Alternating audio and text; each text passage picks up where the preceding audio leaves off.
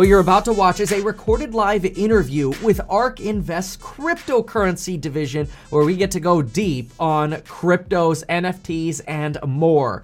I do have to add a disclaimer here though, so on screen now you're going to see a disclaimer that ARK Invest requested be added. There were also segments of this recorded live interview that had to be removed. Unfortunately, I was not able to post this live, but we can blame the SEC for that. That is not ARK Invest's fault. I love ARK Invest. So without further ado, let's get into the video. I do want to quickly mention though, make sure to get yourself 30% off using the coupon code down below on those amazing programs for building your wealth that does expire in 2 days. Thank you very much for watching. Let's get into it. Hey everyone, me Kevin here, back and super excited today to be talking about the future of cryptocurrency, to talk about the future of crypto, especially Bitcoin and Ethereum, and I'm sure we'll talk non-fungible tokens as well, and multi-layered art. Oh my gosh, there is so much to talk about and so much to understand. I had to bring in an expert, and who better than an amazing analyst over at ARK Invest. Yassine, please introduce yourself. Tell us about yourself, what you do, and how you know so freaking much about the cryptos. Thank you so much, Kevin. Great to be here. I'll start by saying I've watched a few of your videos, and the vibrant energy that we can feel through the screen is always just a pleasure. So thanks for everything that you do. All coffee. It's all coffee. It's funny. I don't drink coffee. So probably better. It's I can only imagine how much of a boost that might be. But yeah, it's great to be here. So I, like you sort of prefaced, am a crypto analyst at ARK Invest. I joined in 2018. So actually in the depths of a bear market right after the 2017 crash. So a little bit of context there. Prior to ARK, I was at the University of Pennsylvania studying systems engineering and finance. Actually very early on told myself that I don't want to follow the traditional route of investment banking or consulting and going through kind of the traditional recruiting process. So, ended up being interested in the venture capital world, which like as a graduate or as a student is sort of difficult to tap into, but cold emailed a bunch of VCs, had an opportunity to intern at one. And there they gave me the free rein to explore whatever industry I wanted to from both the tech and investment perspective. And so that was actually right during the 2017 bull market. And I chose crypto and told myself that this is definitely what I wanted to do full time. So committed to figuring out a way to do that full time. Found ARK in 2018, my senior year, actually through Twitter. We can go into sort of the open research ecosystem that ARK prides itself on. DM'd one of their former analysts, told them I was interested, started sharing some random content in crypto myself, and then the rest is history. So I've been there ever since, and it's been quite a fun ride.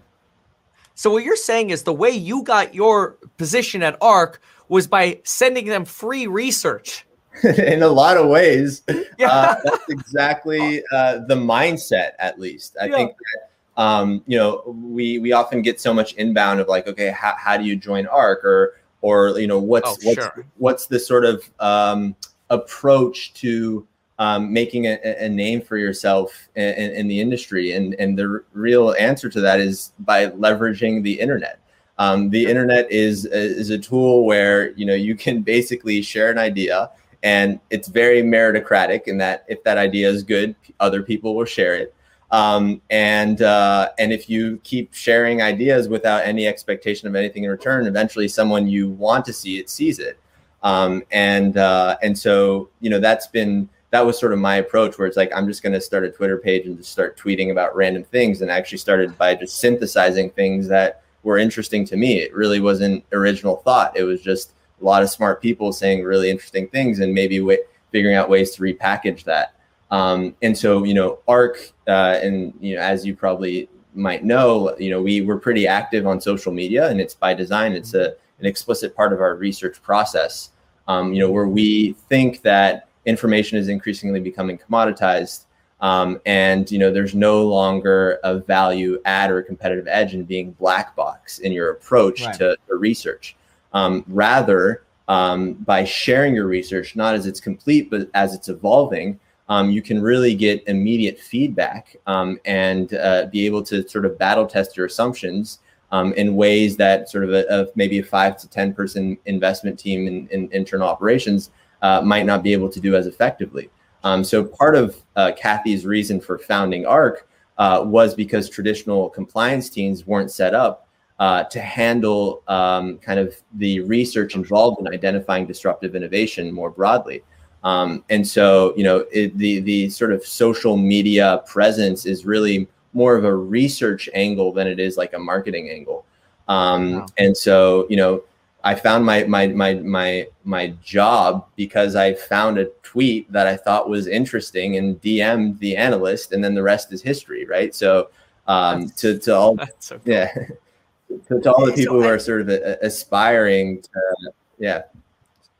to get into this, I mean, it just goes to show, like, if you provide value to society, like, good things can come back. So this got you a seat at ARC, essentially. So you're, I imagine, a full-time employee, probably, benefits, everything, which is amazing. And I'm speculating, and maybe you can enlighten that. And I want to talk about crypto, obviously, but what's like the work-life balance like? I mean, do you have set hours, or are you just always on? I mean, you got a meeting right after this. Is Kathy on you with a whip? What's going on here? Yeah, sure. Let me just close my door 1 second. Yeah, take your time. I'm so excited to talk about crypto too. We'll be talking about everything. So yeah, absolutely. Fun. I mean, crypto, that's the fun part. We'll get into the fun part. Yes. But yeah, I mean, sorry, can you hear me? I can hear you. You're good. Yeah, I've just given you the spotlight. Oh, God. Okay. Great.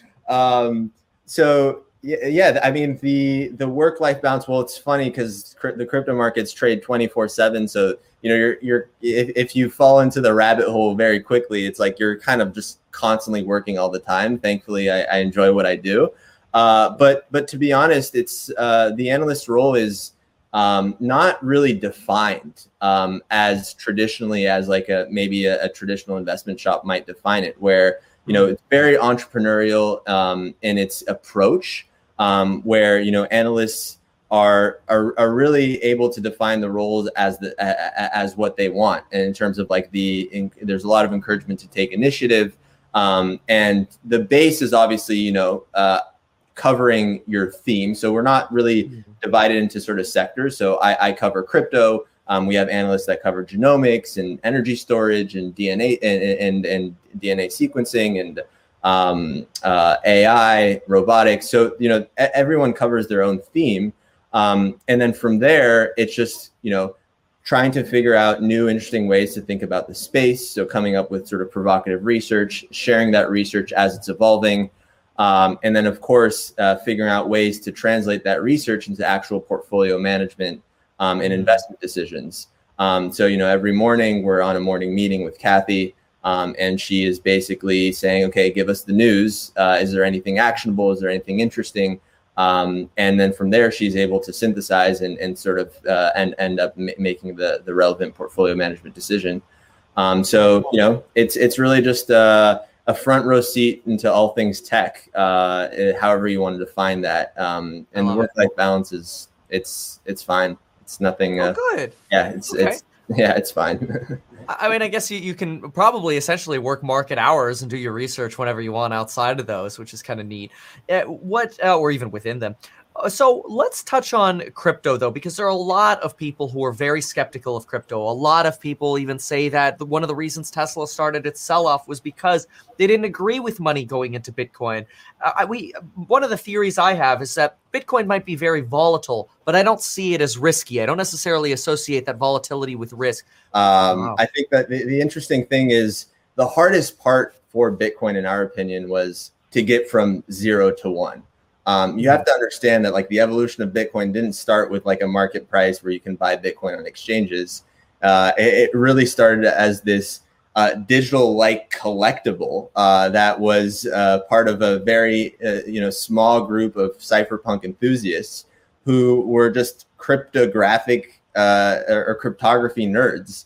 And that sort of evolved very organically into something that could potentially be used as a mechanism to, store and transfer value and create sort of this internet native monetary commodity. So, that's I would say the first thing of like, can Bitcoin go to zero? I mean, I think that the strongest Bitcoin holders will tell you that at any opportunity they see a dip, they'll probably be accumulating Bitcoin. So there's what's called sort of those buyers or holders of last resort. And there's a big enough holder of last resort where, it's very likely that they're going to be buying before Bitcoin goes to zero. And then on the volatility, I think that's a really interesting point that a lot of people tend to misunderstand, Bitcoin's volatility, right? They basically point to it as this store of value deal breaker, right? Like, why would anyone want to store value in an asset that's going to have these dramatic day-to-day price swings? It can be crazy. But then again, look at stocks today. Exactly. But if you think about it, Bitcoin's volatility in a lot of ways actually highlights the credibility of its monetary policy. So there's something called the impossible trinity, which is a macroeconomic policy trilemma, which I urge you or the viewers to look into.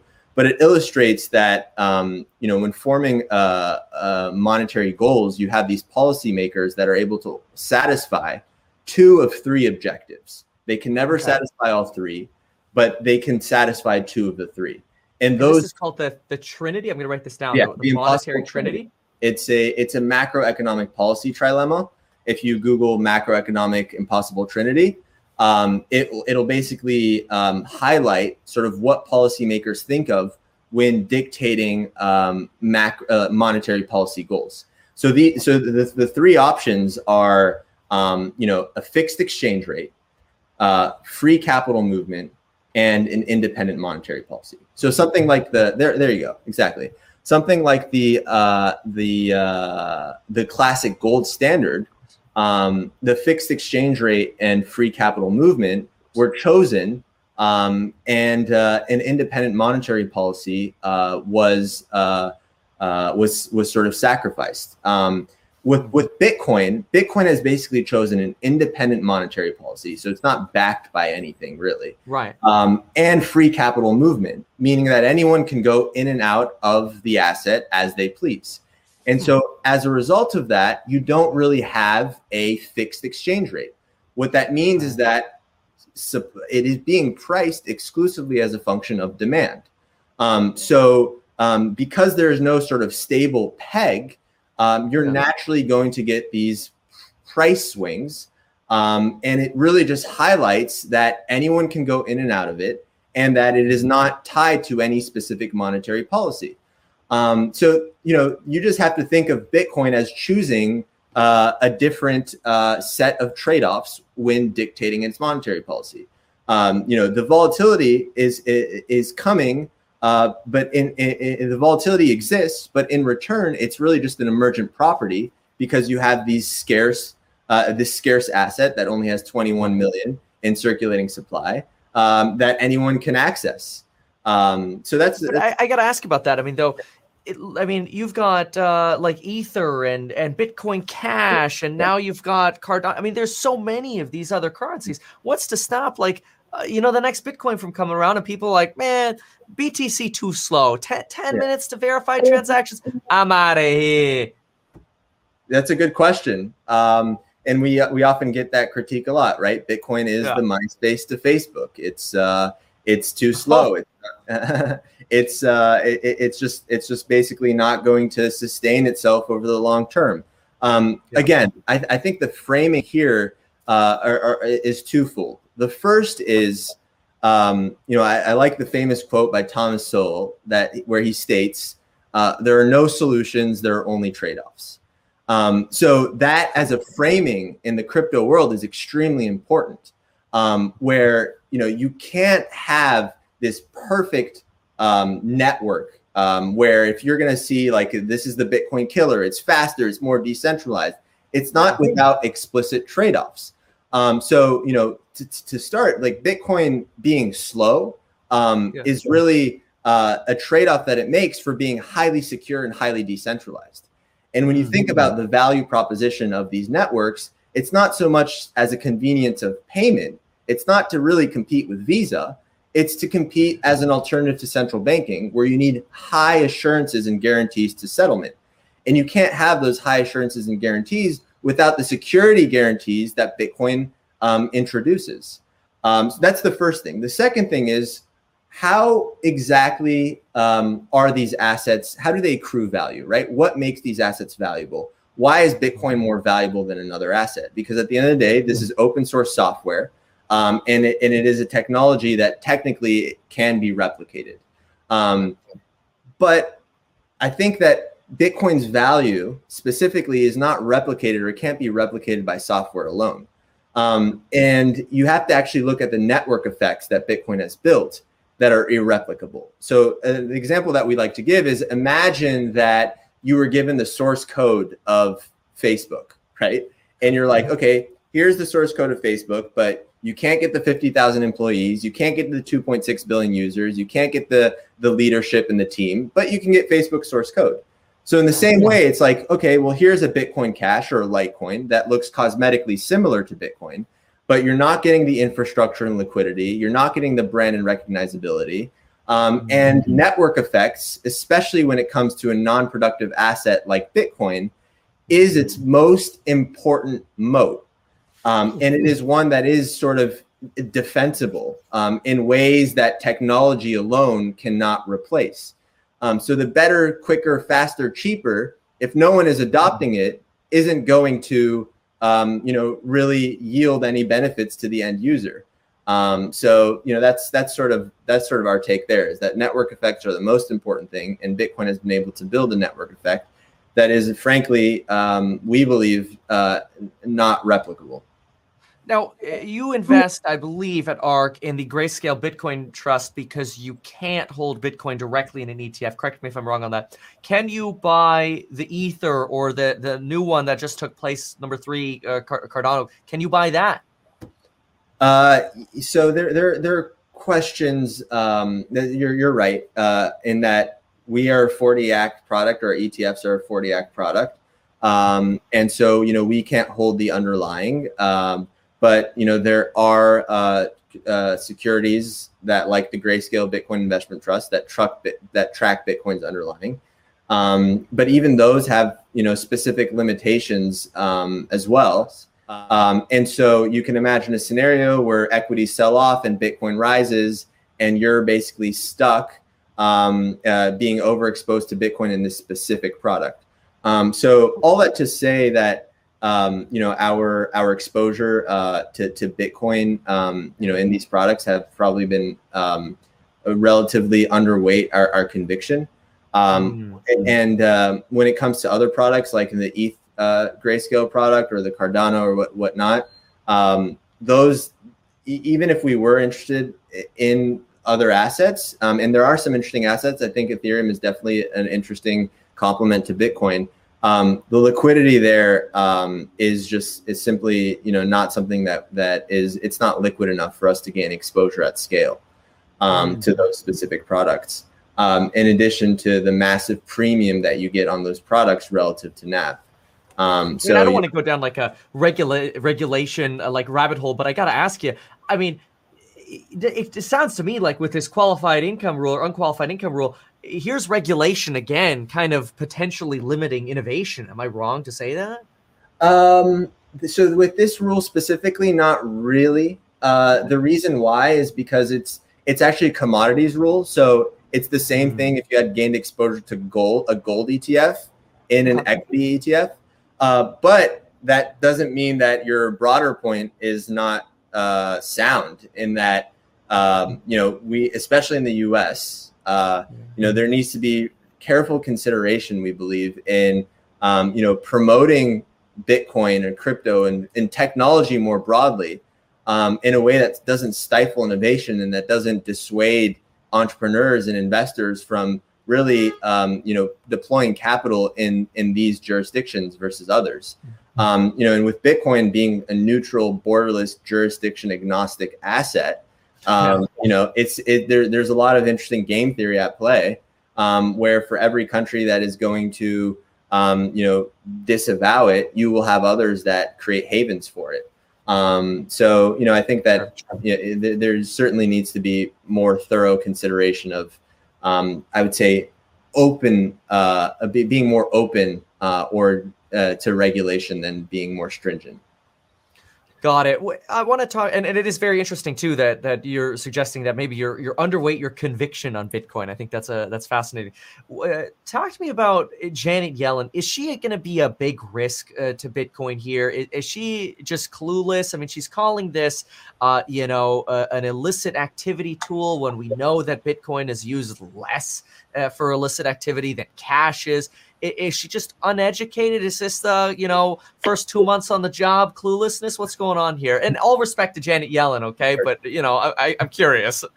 That's a great question. It's actually something that we talked about internally at ARC. I've got bugs. I know it all. Exactly. He's just got the little chip on the back that has access to every conversation. But it was actually in response to her first point of critique, which we actually tweeted about, that was around criminal activity and Bitcoin being facilitating criminal activity. Our response to that was actually, this is a positive for Bitcoin. If Yellen is still looking at criminal activity as the primary point of critique for cryptocurrencies. What is interesting as well is the next month, so basically the month of February, where she had basically criticized Bitcoin for criminal activity in January, and then in February she's like, this is a tool for speculation and it's inefficient. So she went from criminal activity to another recycled common critique of this is just purely as a means for speculation.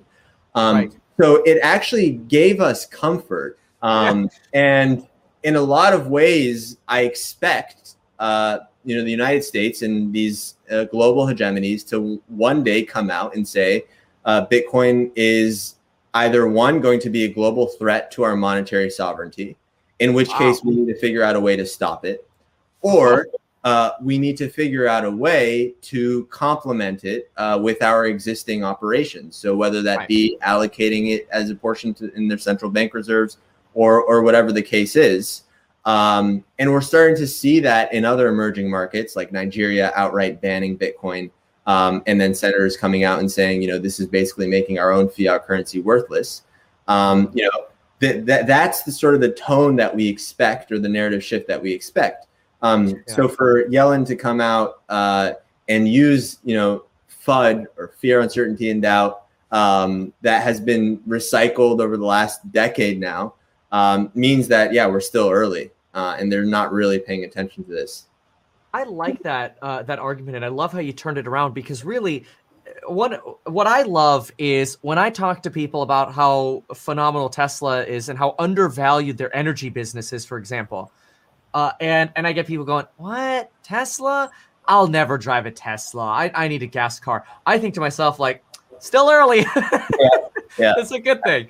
I don't know if you saw Elon's tweet like a few days ago, but showing like a horse carriage newspaper that basically said, like, it was basically saying, are you really going to drive automobiles and you're going to have to do maintenance and change tires? Like, how much more expensive is that going to be versus just, riding a horse carriage?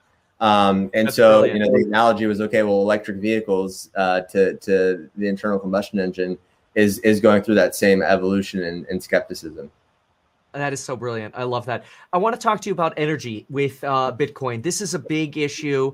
Obviously, currently the energy usage is it's high, but it's been relatively flat. Like it seems like its usage has been going up, but its consumption has been relatively flat relative to that increase in usage.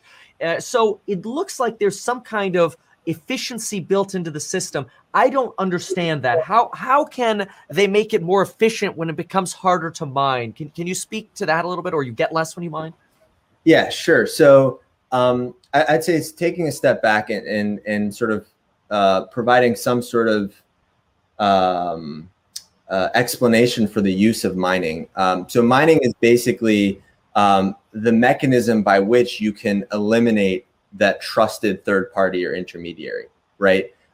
Where if you think of a traditional centralized system like a PayPal, you have a single authority that is able to facilitate transactions and secure the network and add credibility to the institution for participants who are involved, right? If I get frauded on PayPal, I'll email PayPal and let them know, and they'll issue a chargeback, or they'll say, yeah, there's an error in your account, and they will facilitate transactions from one PayPal account to another.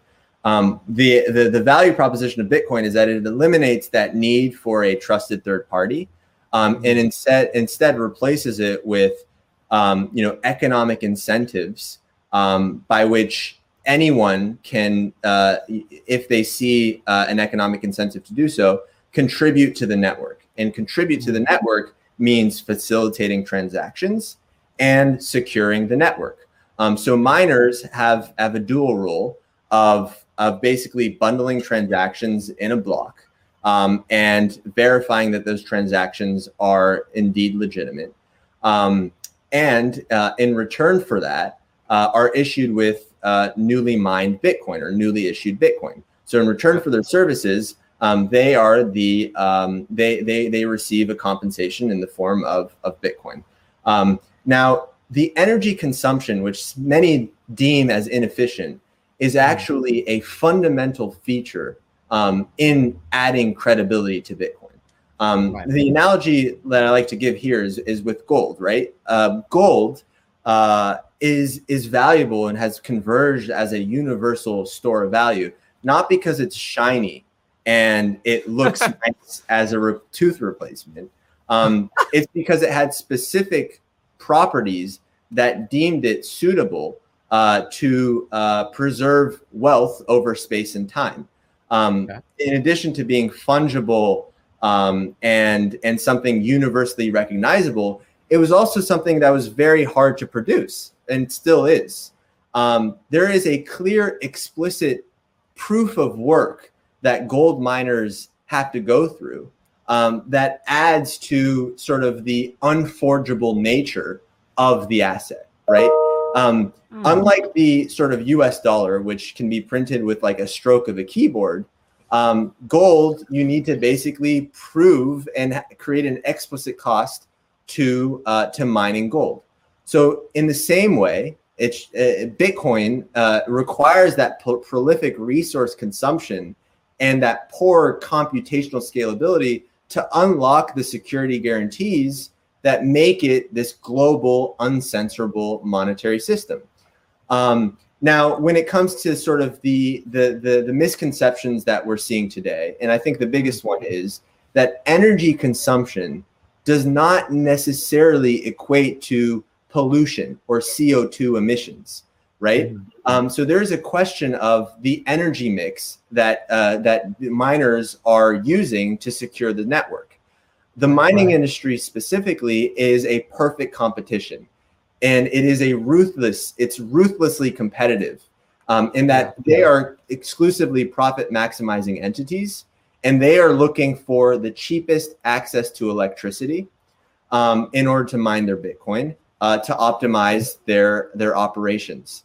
And it so happens that renewables are converging as that cheapest access to electricity, as well as stranded energy assets that otherwise would have been dumped as being a mechanism to basically unlock stranded energy assets to mine Bitcoin.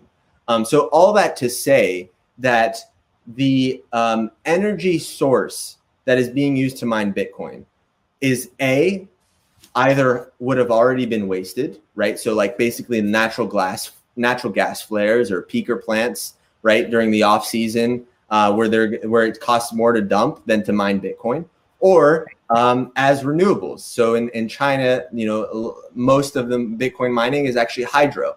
And so I just think in general, the reason why Bitcoin's energy footprint is kind of their hands-on and eyes on the energy footprint is because it's just much easier to quantify than traditional banking systems. But if you were to quantify kind of the lights on at a JP Morgan at every bank branch, and the number of computers that had to go on, and the amount of resources that are required to sustain a traditional legacy system, an apples to apples comparison would actually show that Bitcoin is far more efficient.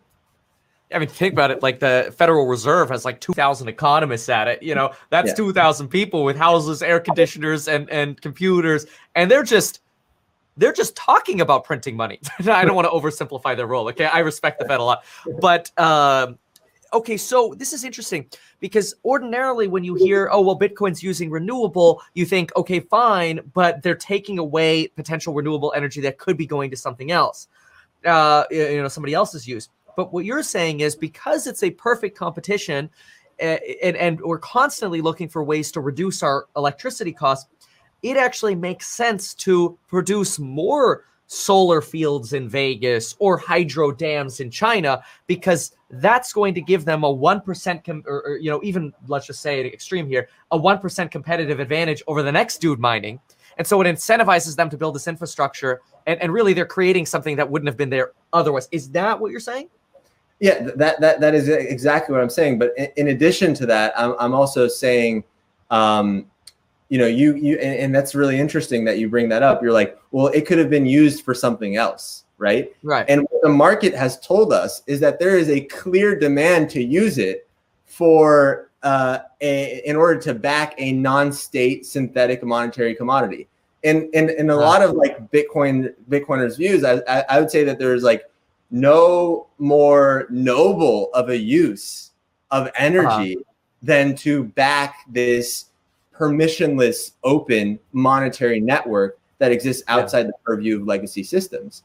And so ultimately, it is. And it is a twist. And it's like, it's something that Bitcoiners like to bring up, but it's like, it's really just a matter of opinion as to whether something like Bitcoin should exist. And if something like Bitcoin should exist, which clearly the market is telling us it should, then it just converges towards perfect competition. I can promise you that if miners see that there's no means to be profitable by mining Bitcoin with traditional fossil fuels, then they're going to go to renewables or whatever the case is. So that's the framing. I maybe took the most extreme stance, but I feel like it doesn't really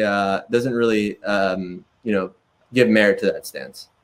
I know it's totally fine. No, I get that. I want to talk about that though. So non-state money, personally, I don't ever see the dollar going away. I do think there will be a digital dollar. I do think that the Federal Reserve will have the Fed coin or the dollar coin or whatever they call it. I do think the blockchain or just blockchain technology, in general is phenomenal. And I do think that that'll probably get incorporated into our monetary system, but I don't ever see them getting rid of something that they can use to print as a primary source of currency. I could see Bitcoin in general being treated like a gold, but not as this sort of, it's everything that we use. Isn't it a risk factor that maybe people are pricing in that Bitcoin's going to replace the dollar, and when that doesn't happen, Bitcoin crashes? So that's a good question. And that goes back to like basically what you define as success in Bitcoin, right? I think that there's a massive spectrum of opportunity that Bitcoin presents. On one hand, you have, the early days of just, okay, this is just a weird internet magic money for just a bunch of nerds. And then I would say in between that, you have, a digital gold, right? Where it's a $5 to $10 trillion market cap as being sort of this internet native store of value. Doesn't necessarily compete with fiat currencies. But it is something that is used as an alternative asset, like real estate or just general commodities. And then I would say one step further is as a potential alternative to fiat currencies in weaker regimes. We actually size Bitcoin's opportunity as a catalyst for currency demonetization in emerging markets. So I would say 10, 15 years ago, we had a Venezuelan version of Meet Kevin, who was basically saying that the Bolivar would probably never go away. And as we know, that didn't turn out to be the case. And so the argument is that, yeah, humans, we should basically remove the decision making when it comes to monetary issuance away from humans and into something that is open, predictable, and verifiable. Do I think that Bitcoin is going to replace the U.S. dollar? No, maybe not in our lifetime. I don't think that's the case. But do I think that it's that Bitcoin potentially replacing the U.S. dollar is priced in at these levels? Absolutely not. If you look at Bitcoin at a $1 trillion market cap at the high, I think now what is it, 800, 900 billion. And you look at sort of just gold as a $10 trillion market cap.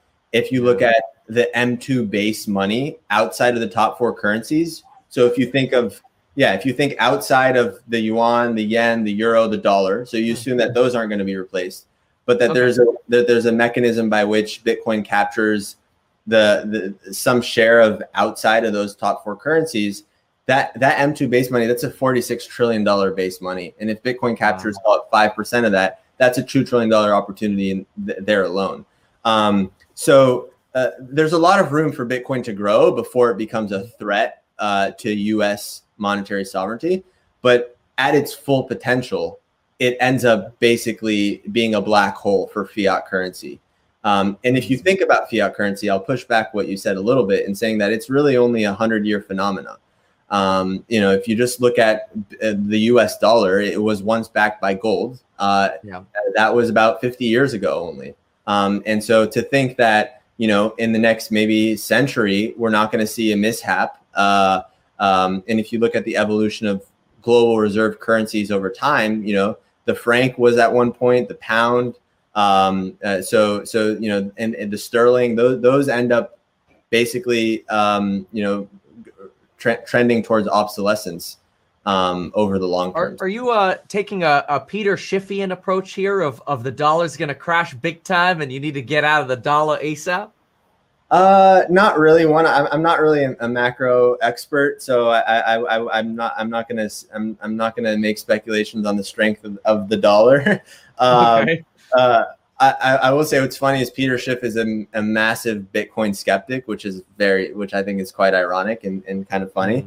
But I would say that the macro tailwinds that we've seen in the last call it few years has really made a compelling case for Bitcoin as a hedge against general currency devaluation.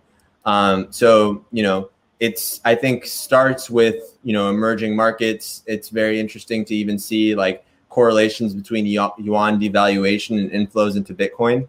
It ends up towards, a potential weakening of the dollar. And if that's the case, taking that sort of hedge against economic apocalypse by allocating into Bitcoin, I think is a sound case.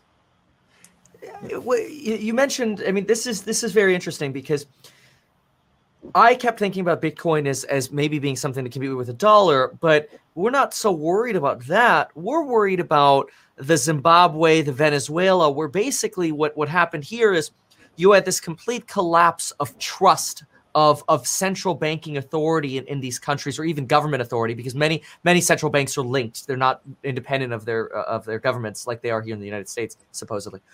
But we won't go down that rabbit hole. So what you're saying is, if you have a Bitcoin, you don't have this risk of these crises in maybe Venezuela or Zimbabwe, because there's no way you can have hyperinflation because you're really pegged to supply and demand driven economy, and you could actually stabilize emerging markets by using Bitcoin outside of the big four, as you mentioned. That's exactly right. There, I think, really interesting points that you bring up that we can break down a little further. I'd say the first thing is yes, Bitcoin being a borderless sort of asset and network, right? Where it works in the exact same way it works anywhere around the world. And it's in the one that no one controls. I would say that the second is talking about the hyperinflation in the Zimbabwe and Venezuela really just brings up the broader point of how all of the monetary discretion that humans have is a slippery slope. I can tell you that Zimbabwe never really considered that their currency was going to be hyperinflated. It was just a complete mismanagement of that. And so if you even think of like the argument of the recent injection of stimulus, where even the USD's base is exponentially increasing. It's gone parabolic just this year. What's not to say we're not going to see even more unconventional monetary policies and what people like to call QE infinity, right? We're just gonna sort of inflate our money away, and obviously that's definitely much more simplistic than reality. But it's to say that this is a new paradigm. The economy is going physical to digital. I think that we're going to look back at this and believe that fiat currencies in general was just such an absurd concept where we're going to tell ourselves, really, I can't believe that we left the decision of monetary issuance in the hands of a few people. That's sort of the I think the framing and call it past our lifetimes. And then finally, sort of how Bitcoin can sort of evolve as this grassroots movement in emerging markets is what we're starting to see, where you have these parallel economies emerge that end up demanding a more predictable asset than what their current regime offers. If you were to ask a Venezuelan what they would love the dollar. If they could get the dollar, they would love the dollar.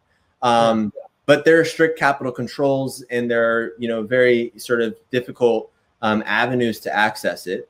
Bitcoin perhaps provides a second alternative where businesses start to demand Bitcoin instead of their fiat currency, and it just becomes a spiraling effect from there. And now the reason why it's so compelling, and I'll finish off by saying this, and what you alluded to, is Bitcoin represents more than the separation of money and state. Bitcoin represents the separation of property rights and state, where the enforcement of ownership in Bitcoin is not from a top-down local authority.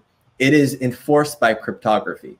You have access to a private key, you own Bitcoin, and no one but that private key is going to dictate whether or not you own Bitcoin.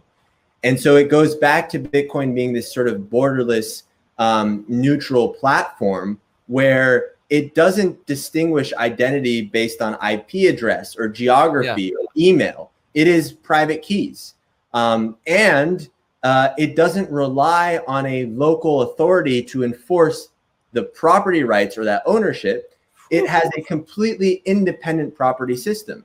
And so that's sort of why I think in emerging markets specifically, we're going to start to see a compelling case to just hold Bitcoin, especially because you can just do it on a hard drive, unlike gold, where you got to carry chunks of it if you want to own it yourself. Yeah, unless you lose that in a landfill. But topic for a different video. That one with that big story, what was it, like $250 million or something? I feel bad for that person. Excuse me for a second. So, Kathy, she sees this potential for the Federal Reserve to have to adjust their interest rate policy much sooner because of this belief that potentially we could see inflation happening sooner, which is one of the reasons Kathy sees Bitcoin as a hedge. What if she's wrong? And what if the Fed's right? And what if there is no inflation? We see these spikes, inflation goes away, and people are like, well, dang, I was holding Bitcoin for inflation to come. It's not happening. We're back to no inflation. We're back in our deflationary, spiral, thanks to technology and reduction of the velocity of money. Well, screw it. Let's dump Bitcoin. So I would say Bitcoin as an inflationary hedge is only one of the multitude of use cases for Bitcoin.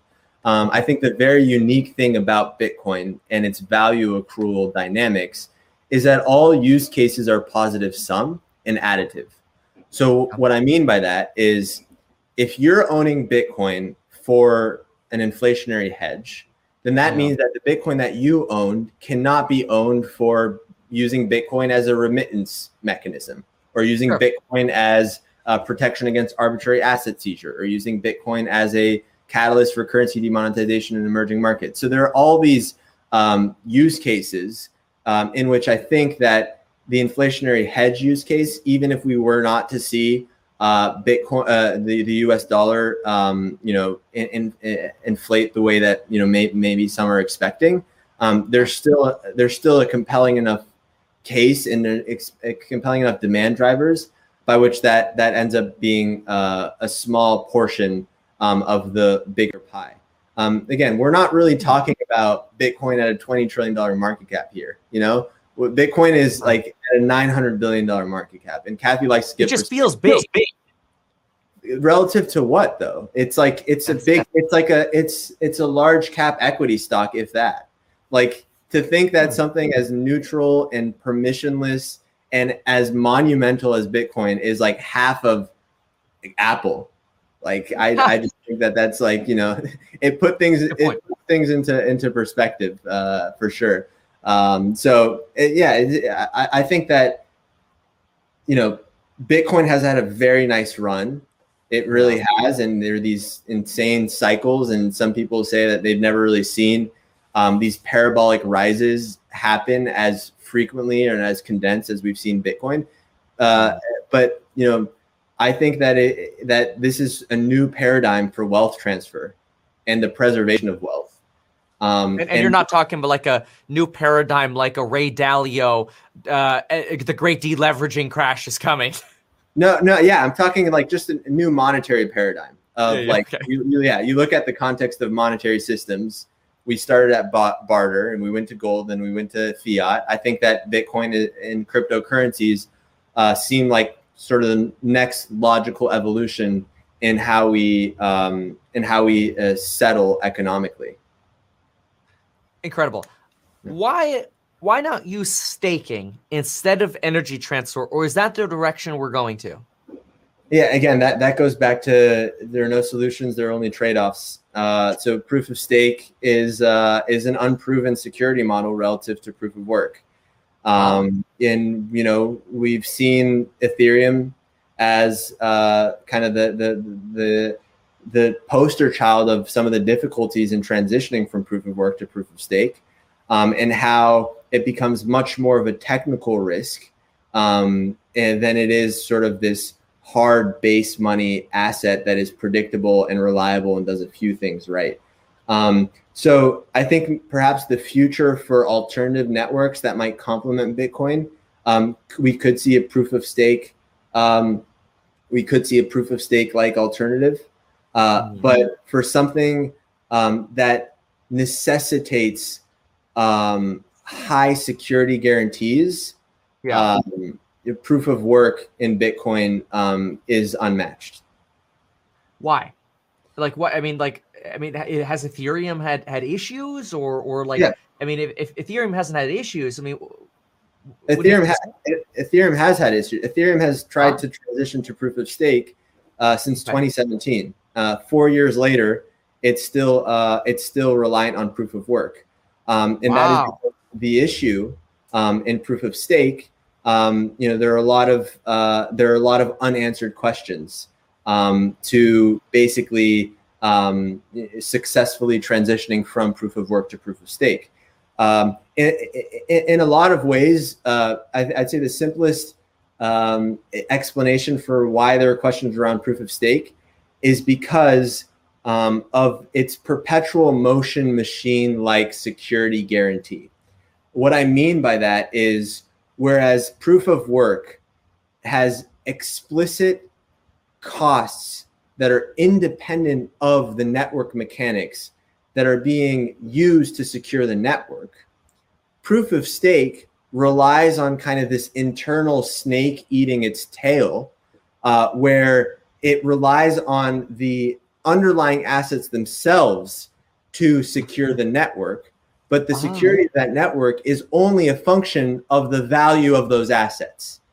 And so it's this sort of back and forth where to bootstrap that becomes very, very difficult. And the incentive, you can spiral. Exactly. You effectively can, you can spiral, or it's basically so quote unquote secure where you have everyone staking it and the value is so high that it becomes unusable as a store of value or a mechanism to transfer because most of it is being staked. And so there are definitely questions around proof of stake. I'm definitely not I would say an expert in the mechanics of proof of stake. So I don't want to, talk beyond just, what we've laid out there. But what I can say is that it offers nowhere near the censorship resistant guarantees that a proof of work offers, because there isn't that provable explicit cost, right? Miners, for instance, in proof of work are spending billions of dollars up front to build out this network. Whereas proof of stake ends up perhaps even converging towards a plutocracy, where you have just a few stakeholders buying up all of the liquidity of the network, and bonding it to secure the network. But then it becomes a matter of just who has more money versus who's willing to take more risk and have skin in the game in explicit costs to secure that network. So it's a much different. They call themselves the Fed and then start manipulating the currency by being able to release stakes or not. When you incorporate on-chain governance into that aspect, and that's part of why Bitcoin is again so interesting, is because the governance mechanism is just so dispersed that it's hard to centralize control. But if you can imagine a scenario where you have a network that also has a governance on-chain governance mechanism baked into the network, where the largest holders are the ones dictating the future of that network. And so to your point, it basically ends up returning to status quo, where the people who are able to buy it up are the ones who are controlling the network. Whereas with Bitcoin, it doesn't matter how much Bitcoin that you hold, you're not going to change the way that the network works, because the security is not bound to your holdings. Why can BlockFi or some of these other companies, Voyager, whatever, why can they pay me 6% interest just for holding Bitcoin there? Is this BitConnect all over again? Is this a Ponzi? What's going on here? Yeah, that's a good question. I would say a few things. The first is there's a misperception between offering annualized rates and annual rates. So what's funny is the 6% annualized, it's at any given time, but you're going to see massive fluctuations that might end up converging towards 2 or 3% over the year.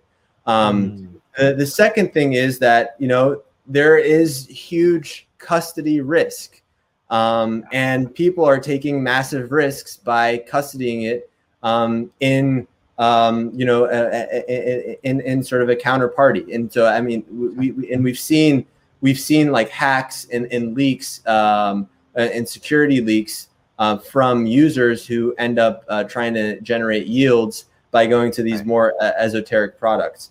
With BlockFi specifically, again, I would say I'm not the perfect person to speak, but I've followed Zach Prince, who's their CEO, and they've done tremendous things. They're doing they found an inefficiency in the market, and I think because we're so early and crypto first companies aren't actually as integrated into the traditional financial system as what we might see, in a few years, there's still some significant arbitrage opportunities that users are capitalizing on.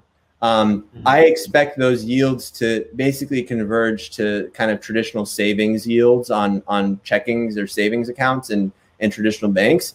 But the risk, it's just, much, much higher risk than putting it on a JP Morgan, 2% savings account or whatever it is.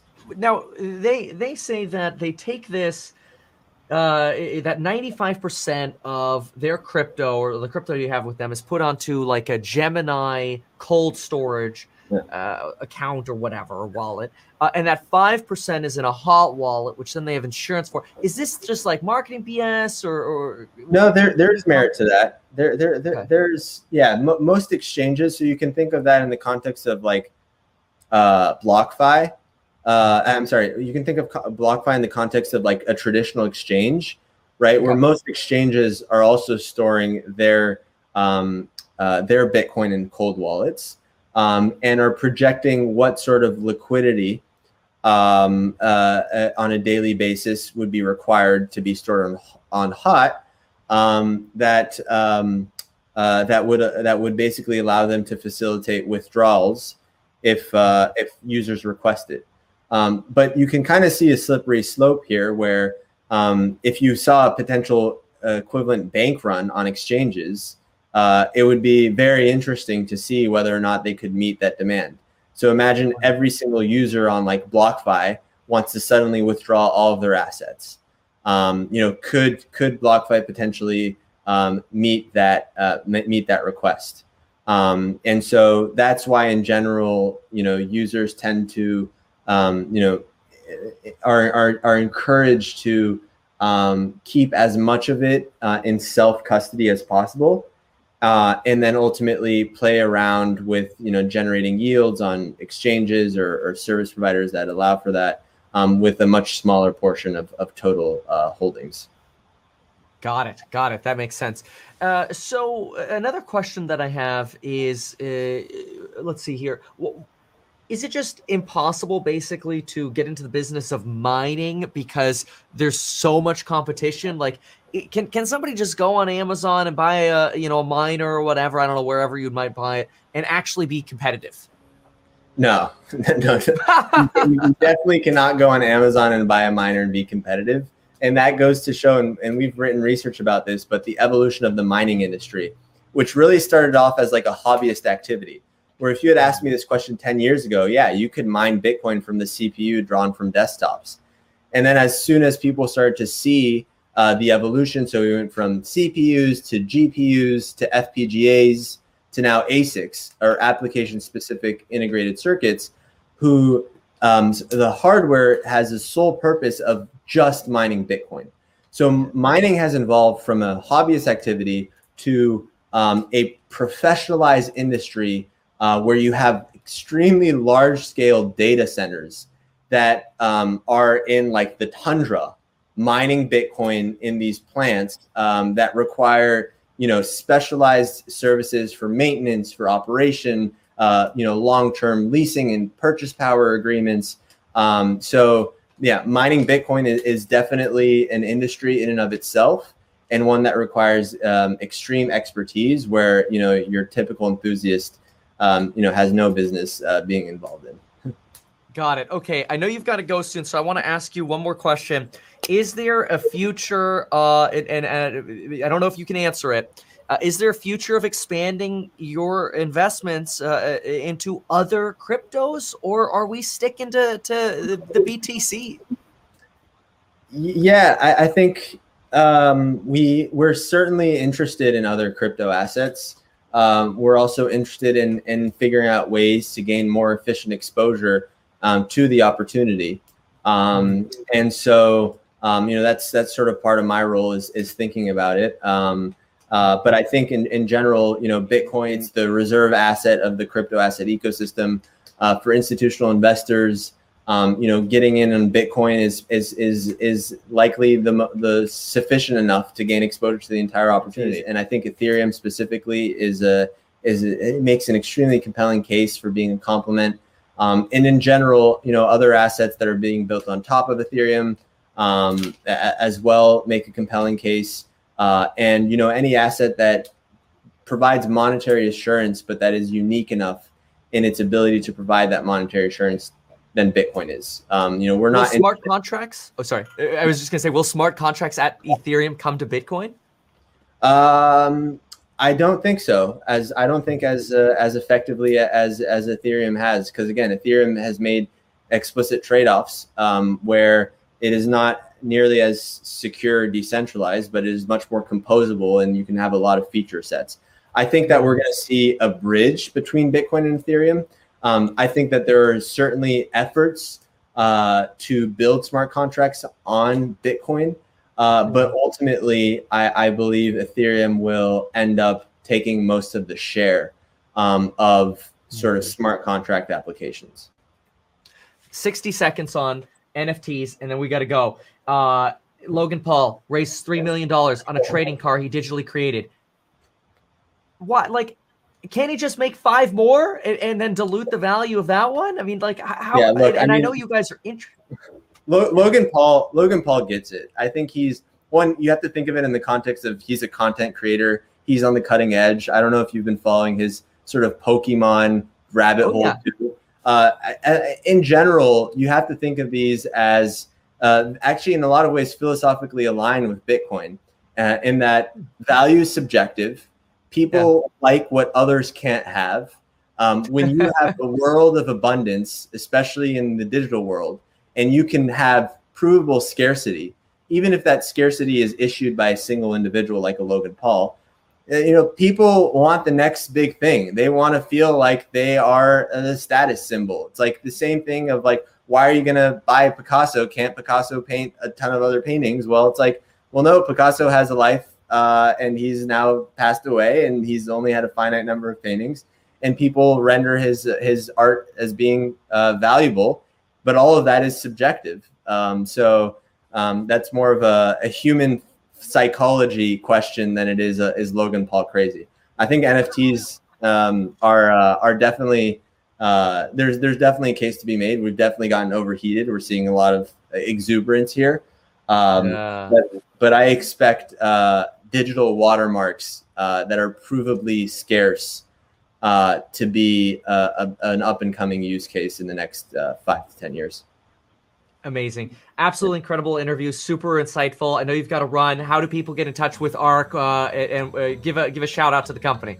Sure. You can just go to ark-invest.com. We have a website. We publish blogs.